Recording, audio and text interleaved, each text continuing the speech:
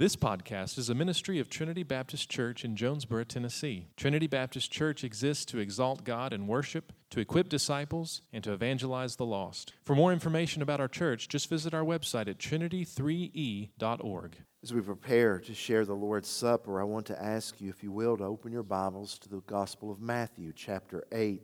And I pray this morning that as we speak briefly about verses 5 through 13, our hearts will be drawn to the glory of God's grace that has brought us into fellowship with Him. I'll start reading in verse 5 of chapter 8 in the Gospel of Matthew and finish at verse 13. And when He, that is Jesus, had entered Capernaum, a centurion came forward to Him, appealing to Him, "Lord, my servant is lying paralyzed at home, suffering terribly." And He said to him, "I will come and heal him." But the centurion replied, "Lord, I am not worthy to have you come under my roof, but only say the word, and my servant will be healed. For I too am a man under authority, with soldiers under me. And I say to one, 'Go,' and he goes, and to another, 'Come,' and he comes, and to my servant, 'Do this,' and he does it." When Jesus heard this, He marveled and said to those who followed Him, "Truly, I say to you, with no one in Israel have I found such faith. I tell you, many will come from east and west and recline at table with Abraham, Isaac, and Jacob in the kingdom of heaven, while the sons of the kingdom will be thrown out into the outer darkness. In that place there will be weeping and gnashing of teeth." And to the centurion, Jesus said, "Go, let it be done for you as you have believed." And the servant was healed at that very moment. May God be glorified in the reading and in the hearing of His word this morning. My attention is drawn to verse 11. When Jesus, in responding to the centurion's faith, says to his followers, "Many will come from east and west to recline at table with Abraham, Isaac, and Jacob." It's that idea of table that draws my attention this morning, because obviously we come to the Lord's Supper, which is placed upon the communion table. Think about the meaning of table. It carries with it a lot of imagery, meaning. I remember in some of my pastoral studies in seminary, one of the very practical tidbits that a professor gave is that when you visit a home, if you can make your way into the kitchen around the table, people will relax a little bit more. Because the table speaks of fellowship, satisfaction, laughter, joy. To gather around the table means that you're home. You can find what you're looking for. The question comes, who can gather at the Lord's table? Some tables are exclusive. You think back historically in the legend of King Arthur. Camelot was known for its round table, but not everyone could come up to the table and sit. It was reserved for the knights who had proved their courage and valor, knights like Lancelot, Gawain, and Galahad. Another form of a table is a desk, which made me think of the Resolute desk, which was given to President Rutherford B. Hayes by Queen Victoria. Not everyone can sit there. So who can come to the Lord's table? See, the kingdom has a table. This is imagery that is built upon the Old Testament. The prophets of old spoke about the coming table in which we would find all that we are looking for. I would point out just one prophecy from the book of Isaiah, chapter 25, where Isaiah said, "On this mountain the Lord of hosts will make for all peoples a feast of rich food, a feast of well-aged wine, of rich food full of marrow, of aged wine, well refined." It's saying this table on this mountain of God, the Lord of all the armies is preparing a meal that will be rich and satisfactory, and you don't have to worry about calories. He goes on to talk about this.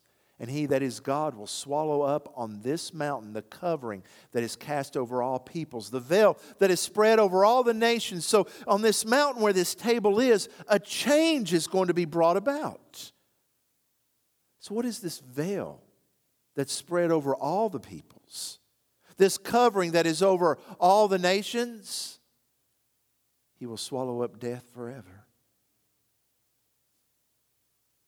Death that separates, brings pain and hurt, even regret. Gone!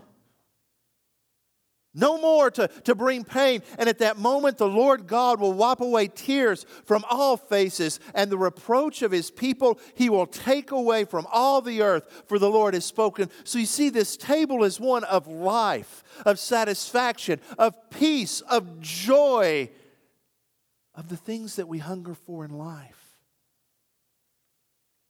So this question of who can come to the table is no small question.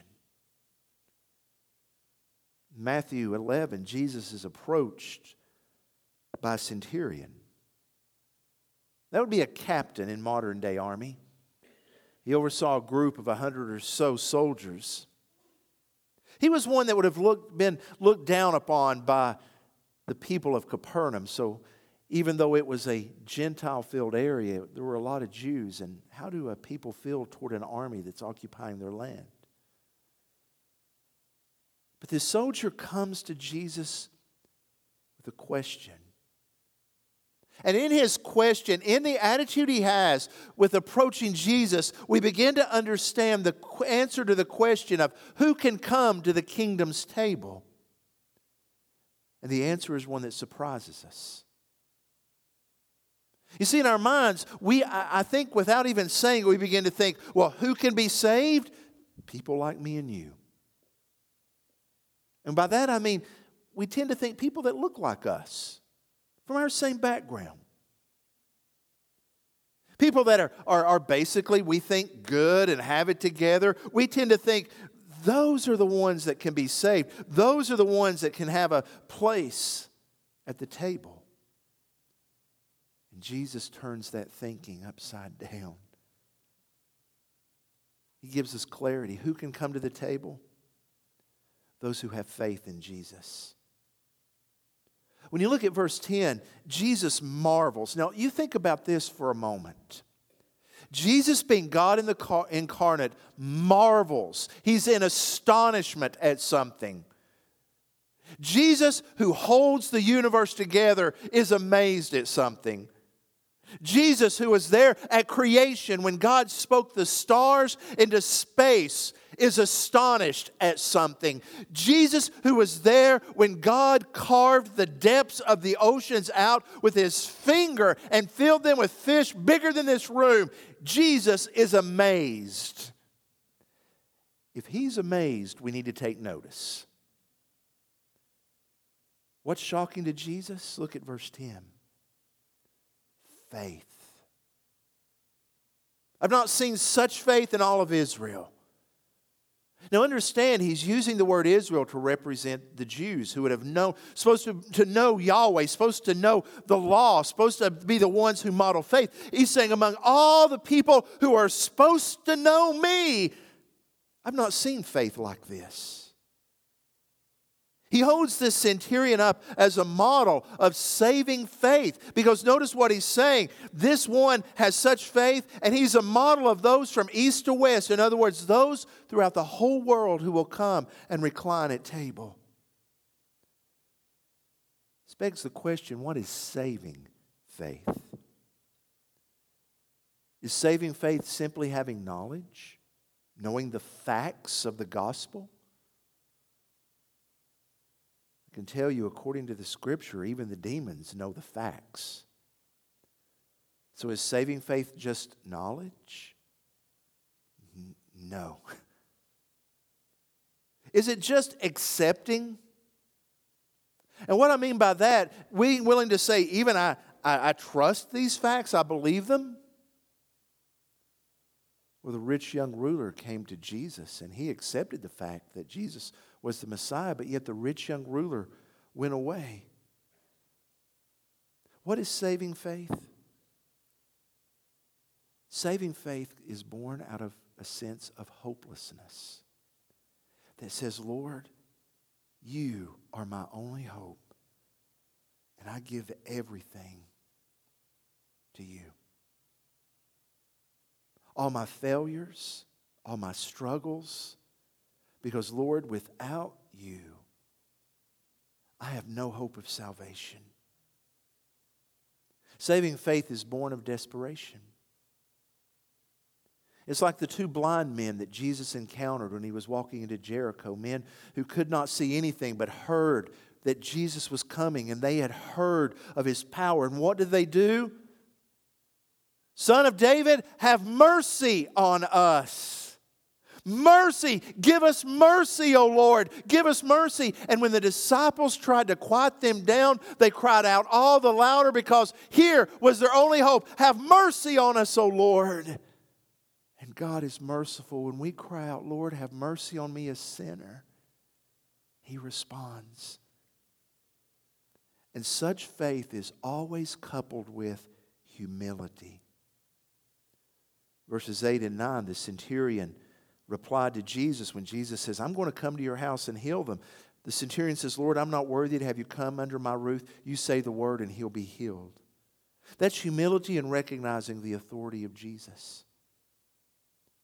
The centurion says, I'm a man, I understand authority. I know what it is to give orders and have those orders obeyed. But I want you to think for just a moment about the depth of what this man is saying. He's not saying, Jesus, if you send some of your disciples, they'll go. He is saying, I recognize that you, Jesus, have authority over sickness. Who has authority over disease? Who has authority over death? This is the centurion humbling himself saying, I cannot do this. I'm not worthy. But Lord, I am humble enough to know that if you just say the word, he'll be healed.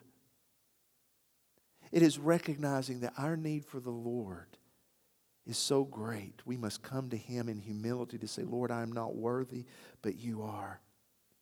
And the beautiful thing is that when Jesus responds to this faith, He shows us in verse 11, many are going to come from east to west. In other words, the invitation is extended everywhere. East to west, north, south. Many are going to come. And then comes the warning in verse 12. You see, Jesus has just said in verse 11, the Gentiles, people who are not Jewish, are going to be coming into the kingdom. And then He makes this phrase, while the sons of the kingdom will be thrown into outer darkness. In that place there will be weeping and gnashing of teeth. Who are the sons of the kingdom? As I wrestled with understanding this passage, I really think Jesus is speaking tongue-in-cheek here. A little bit of sarcasm. Because to the disciples who hear this, because notice that's who He's speaking to. The sons of the kingdom were the Jewish people, the religious leaders. Those whom everybody would look at and assume they're in the kingdom. And I think Jesus is saying these sons of the kingdom who think they are in by virtue of their lineage, by virtue of their law keeping, by virtue of what they think they can do, they'll be cast out. It's not that they couldn't be saved. Nicodemus was a Pharisee, and I believe Nicodemus came to saving faith, but it's that they were so caught up in their own self-righteousness. They had neither faith nor humility in Jesus. And the picture here is that of hell. Thrown into outer darkness, far away from the light. It's a warning for us not to rest on our own righteousness.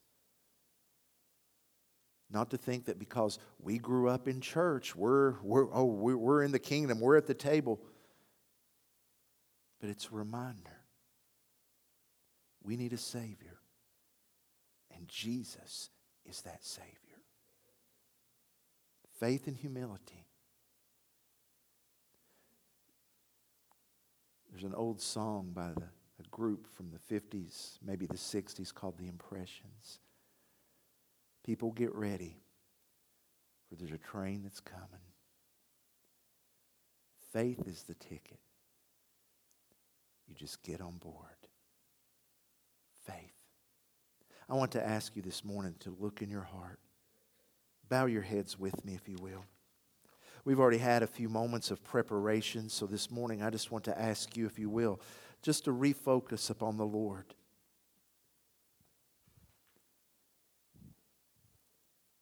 To examine your heart and allowing the Spirit to speak within you. Have you come to that place of acknowledging your need for Christ? As I said, if you have never placed your faith in the Lord Jesus, it would be my privilege to talk with you following this service today. Believers, be reminded today that your salvation is not based upon your works, but upon His grace. It's not based upon what you can do, but what He has done. And rejoice in that. You are forgiven. You can come to the table, and even now as we await that day when we gather on the mountain Isaiah prophesied about, we get a foretaste of that. Just a little bit of a taste. Let that encourage you. Father, may this time be glorifying for you as we thank you for what you have done. Let your grace and your mercy wash over us anew.